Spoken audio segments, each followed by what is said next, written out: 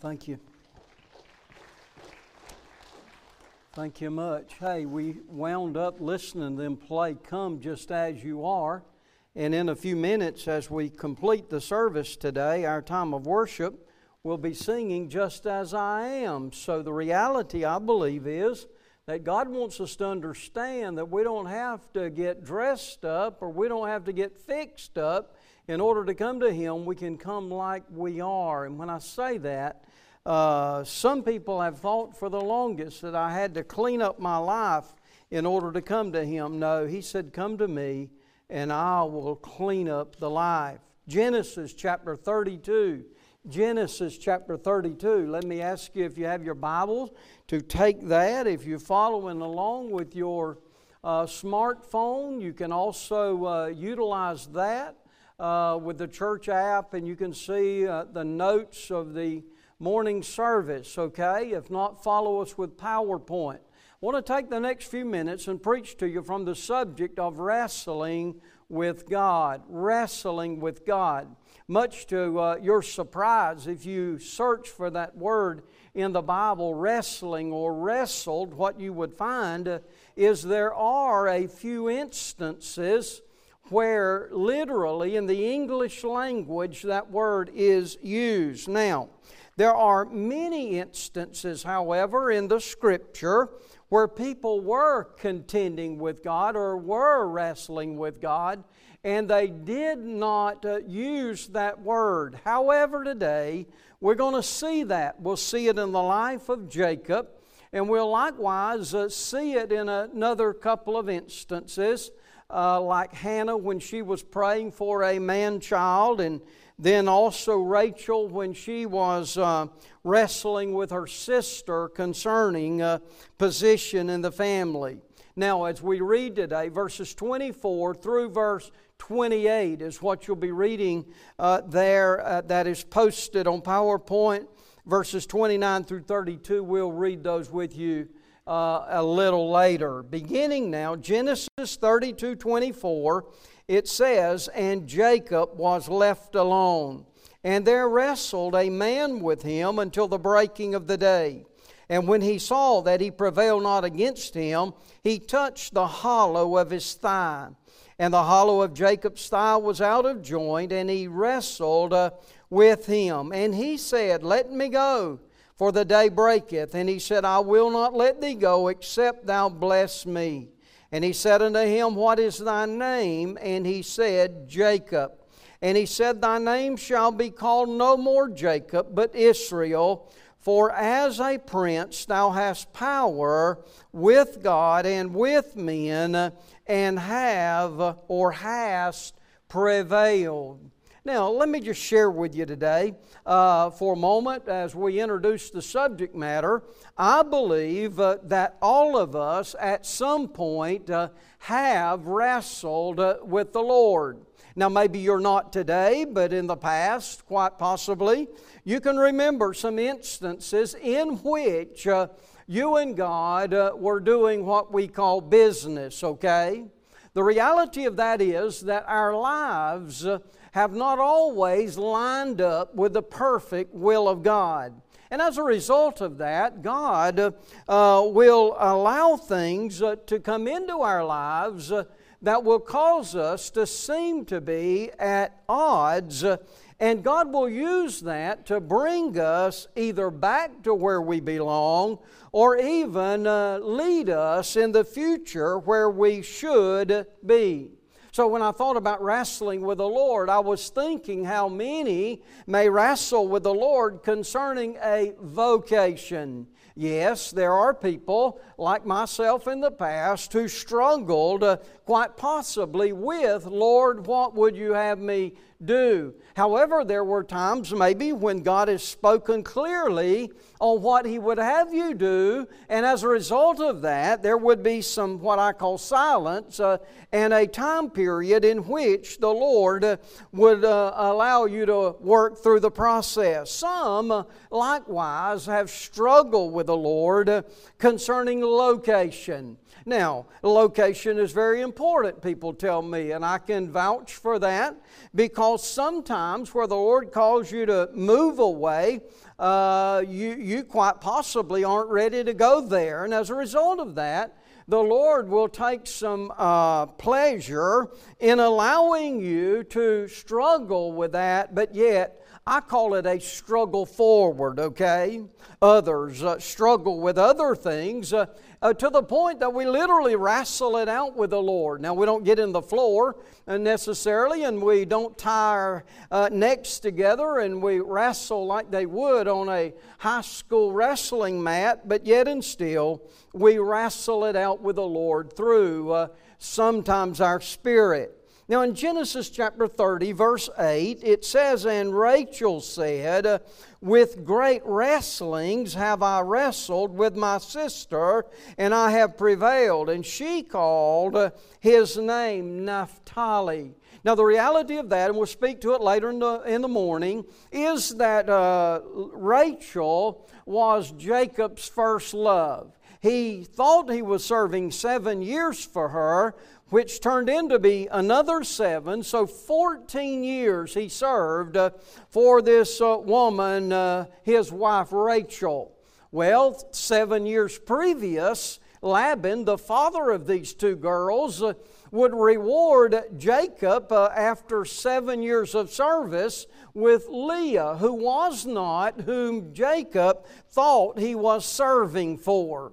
Well, Leah produces children with Jacob, and now we find that Rachel is barren and nothing comes forth from her womb. So as a result of that, there's contention between Rachel and Leah, and the Scripture, Rachel calls it wrestlings. Now, we know again, surely they did not get down in the sand and lock necks and see who could battle it out. But it was almost like every day or every family reunion or every sight that Rachel and Leah would just sort of work it out. Ladies and gentlemen, it all started with Jacob. You know, the reality of where we're going today is, number one, it happened because of a compromised position. You say, "Preacher, are all wrestling with the Lord because of a compromised position?" And I would answer that, maybe no. But the reality in most of our lives has been that when the Lord has spoken, quite possibly, we haven't all listened well. However, in Jacob's life, it started real early. The Scripture tells us that to Jacob, his father Isaac, and then we learned from all of this that Jacob developed a pattern early in his life that would go with him even through the point of which we're reading. First of all, he compromised his position with his father. Now the Scripture tells us that Esau is the one that has the birthright. Well, Esau was going to get the larger portion, but Esau and Jacob would later strike a deal, and Jacob would get the birthright. Well, in order for all of that to transpire, the Scripture tells us that we had to somehow get through Isaac in order for that to happen. Isaac being the father, Isaac, if I remember correctly, not having all of the necessary use of his eyes that he would like. And the Scripture tells us that Jacob comes along and he deceives his father. Now maybe you're here today and it's going to make you reminisce a little bit, and you're probably going to think about things of your childhood or your adolescence or maybe your young adulthood, and you're going to say, "Hey preacher, you're reminding me of a time when I..." No, that's not what I'm wanting to do today. But I want you to understand that in our lives, sometimes it is possible that compromising position began to happen years ago, decades ago. And God is wanting to work that out of us. He compromised there with his father. The compromise was there with his brother. As I paraphrase, what happened is Jacob and Esau were there together, and Esau comes in from the field one day, and he's hot and he's tired, And Jacob has a bowl of stew, and he's eating, and Esau said, "Give me some stew." And Jacob said, "Not on me." And the story tells us that not Isaac, but Jacob and Esau struck a deal. And Esau said, "I'll give you the birthright for a bowl of stew." And they struck that deal, and what happened is, it was a compromising position. Not only with the father, but now he's compromised his position with his brother. And then later he leaves town under the instruction of his family. And lo and behold, he gets on the other side of the desert, and he works for a man named Laban, who just so happens to be his uncle. And the Scripture tells us that he still uses deception there. Now, let me ask you something. Is there a time in your life, past, present, in which you realize that you lived some compromise? And the reason I ask you that is because I want you to ask the greater question. Am I still wrestling with that compromise? Ladies and gentlemen, we go through this thing called life. We sort many things out in our minds. We have lots of things in our hearts. But it really boils back down to this. Is my heart right with God and with other people? Barrenness. It all started in Jacob's life because he didn't have all he wanted. And as a result of that barrenness caused him to be deceptive.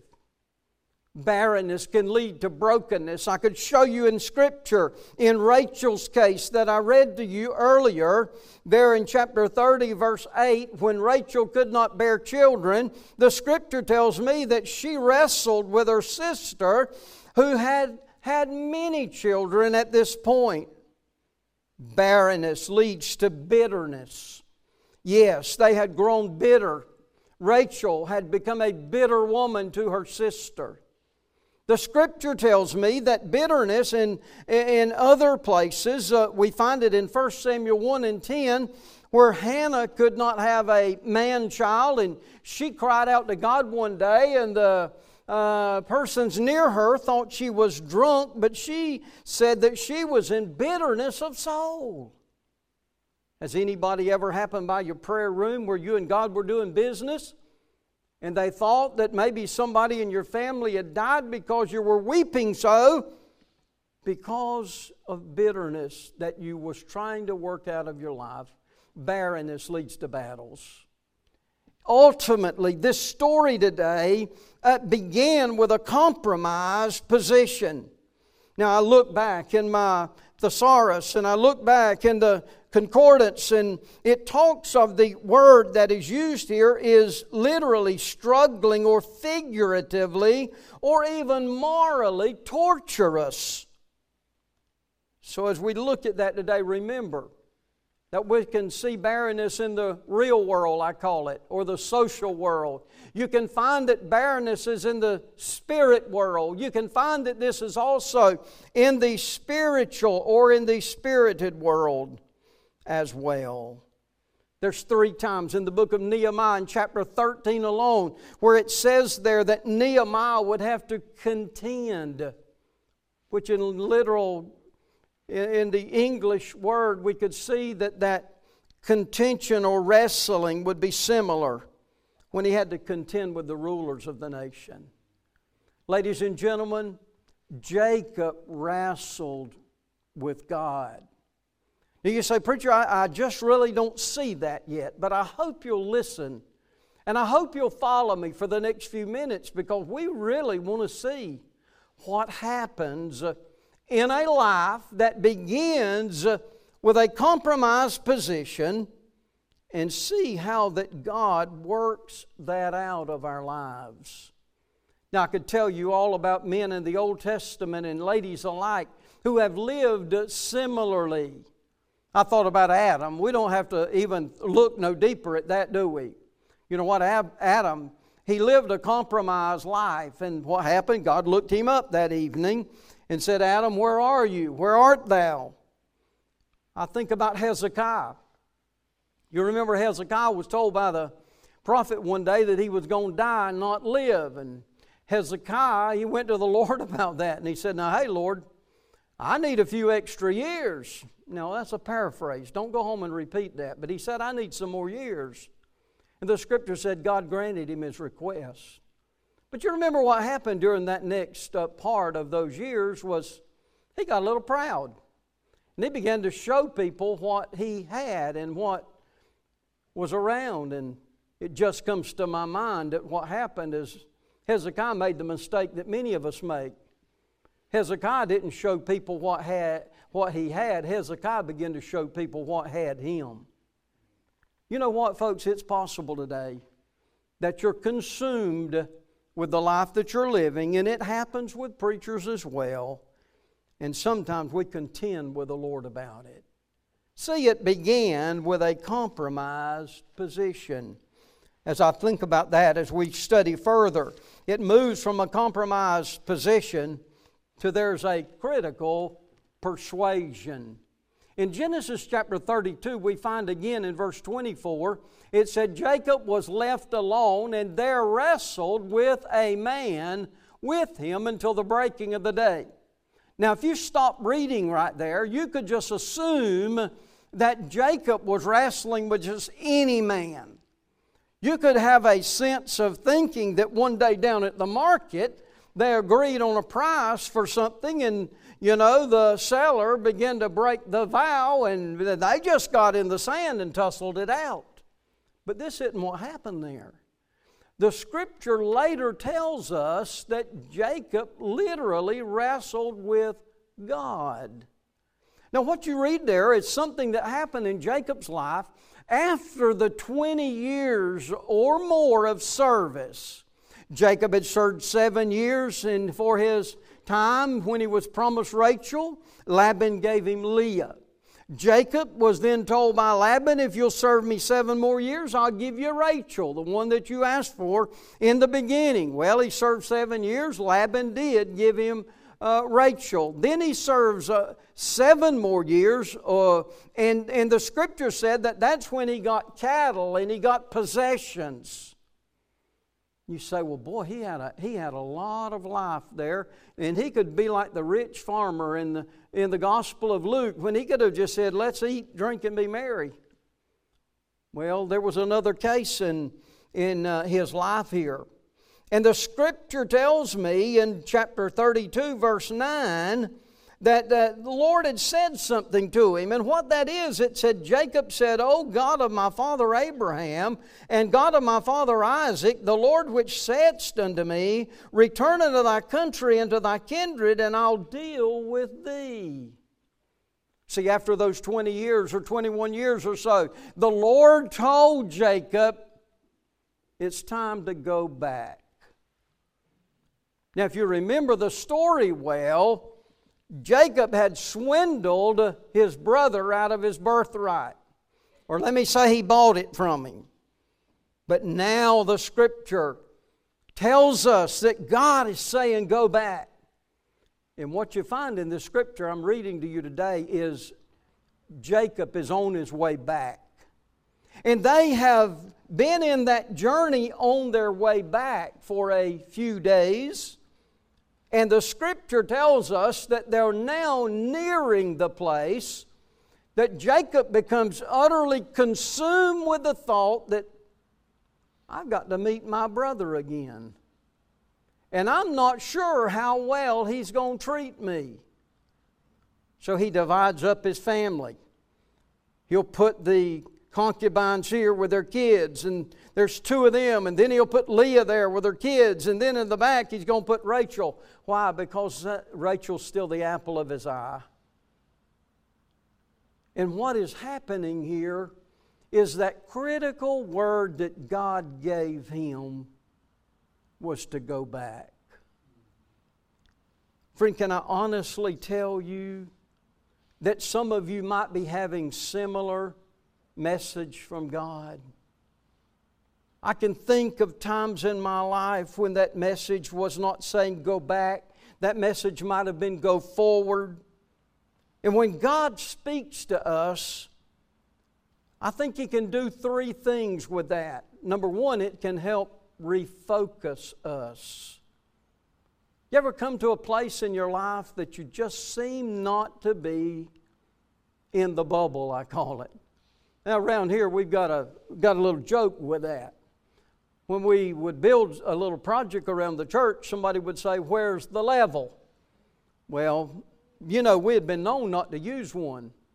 And one of our other fellows told us one day when we asked for the level, he said, "Well, it's in the bubble." Sometimes our life, it's not in the bubble. And you know what? That focus gets off, and God will use times like this to help us refocus. God will also use times like this to help us in the sense that He'll refine us. Now, friend, I don't know if you realize it or not, and I haven't said much about it today, but over the last 14 months, not only has America and the world and the entire world been in a time of transition with the pandemic, but I want to tell you something, your local church has as well. I'm excited to see some of you. Some of you, it's your first day back. Some of you, it might be your second or your 10th or your 14th. Let me tell you something. It's been a time to refocus. It's been a time to refine us. But also what God really wants to do is refire us. You know, when you stop to really think about it, it's pretty easy to lose focus. And it's also very easy that we forget that we need God to refire us. Jacob, over his lifetime, was in a position, I think, to refocus, and God was refining him. And now it's where the rubber meets the road, it's where the heart meets the will. And we find that Jacob's got to decide what to do. And the Scripture tells us that while the family has been prepared back here, lest the army of his brother Esau comes and begins to destroy his family, that night, the Scripture said, Jacob was left alone. It wasn't him and the family. Jacob was in a different place at the moment, and he wrestled with the Lord. You ever had sleepless nights? And you just knew God was speaking to your heart? I call it, have you ever had a knotty pillow and you just couldn't find a way to rest your head? Has there ever been a moment in your life when you knew you were contending with what you wanted to do versus what God said do? Friend, that's a hard spot. There are no casual confrontations with the Lord. They all have meaning. What are you struggling with possibly? So I could tell you some of my struggles, but I don't have time. I could chart it back real early, not even in the latter teens of my life. I could carry you back into my childhood that I did not realize were struggles until I began to mature in the Lord, and I look back and I see the pattern of where God had saw I was and how God orchestrated the event to get me where I am. See, there's got to be a critical persuasion. With God, there is contemplation. See, God had said, go back. He has to think through this process to a place He's ready. With God, there is confrontation. That's where He's at tonight. He's there wrestling with the Lord. That's the contention as well, I would call that. Some wrestle with a conversion. Some wrestle with a call. Others wrestle with commitment. But let me tell you, in the end, there can be completion. And the Scripture tells us that it happened in Jacob's life, that God brought a good end to this. See, it started there with what? Simply, he did not realize it early on, but there was a compromised position. Now we're going to wind up and see that there's a continual portrait, I call it. There's something before him all the time from this time forward. I illustrate with the fact that if you go in almost anybody's home, in the living area, and you look around the walls, what you're going to find is pictures everywhere, aren't you? Unless the husbands have taken them down. Because you hung them, you know where they are. What are those portraits? They're forever reminders of where we used to be. Very few pictures would be of where we want to be. And the reason is because we haven't dreamed that far. Friend, God gives Jacob a portrait, as well as the country. And it says there, Jacob in the end in 32:26 said, "Let me go." Or the one he's wrestling with said, "Let me go, the day breaks." And he said, "I'll not let you go except you bless me." Boy, this is that tenacity that Jacob had. I'm not turning you loose until you bless me. And he said, "What's your name?" And he said, "Jacob." And he said, "Thy name shall no more be called Jacob, but Israel. For as a prince you have power with God and with men, and you have prevailed." And Jacob asked him and said, "Tell me, I pray thee, thy name." And he said, "Wherefore is it that thou dost ask after my name?" And he blessed him there. Jacob called the place of that, or the name of that place, Peniel. For I have seen God face to face, and my life is preserved. And as he passed over Peniel, the sun rose upon him, and he halted upon his thigh. You know what Jacob's portrait was? Everywhere he went, he walked with a limp. You ever saw anybody you just say, "Well, I wonder what caused that? I wonder what happened there." The people knew that Jacob had been with God because Jacob's life was forever changed. Church, can I ask you something? Would you be willing to do business with the King, Jesus, in order that you might be like Him?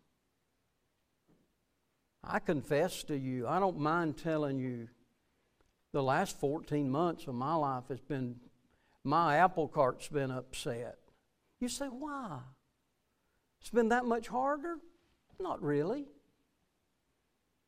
But I've been contending with the Lord with some things. And you know, when I stop and admit this to you, you can make out of it anything you want. But the reality is still the same. When you really want to do what God tells you to do, and you really set your heart to obey rather than have your own will, what happens is there's going to be a confrontation. You can call it wrestling like Jacob did, or contention like the Scripture calls it. But hey, there's nothing else to do but yield your will to God's will and do what He said. You know what? Jacob went back. And you know what Jacob found? He found that Esau had blessings beyond blessings. And matter of fact, as Esau's men were coming to meet Jacob's men, that they were bringing offerings to Jacob rather than curses. Let me tell you something. The tomorrows that God has us working toward are far greater than the worries that we pass on that we're concerned about. Will you bow your head? Maybe you're here. Maybe you're one of those. You may be contending, struggling, maybe trying to figure it out. You know, the reality of that is this: just be obedient. Obey.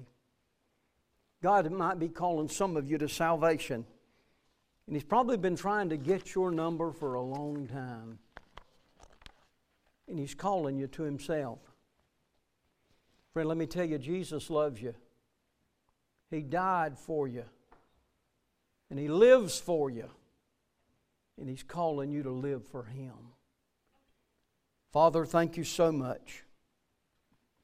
Lord, the message today has not been for them, it's been for us. Because, Lord, there are times in my life when I need to refocus. I need to be refined and I need to refire. And Lord, I believe there are others here today just like me. And like in the days of Jacob when he wrestled with the Lord, the Scripture tells me he was blessed through it all. Draw people to yourself. Restore people as people even come to you and rededicate their lives today. In Jesus' name.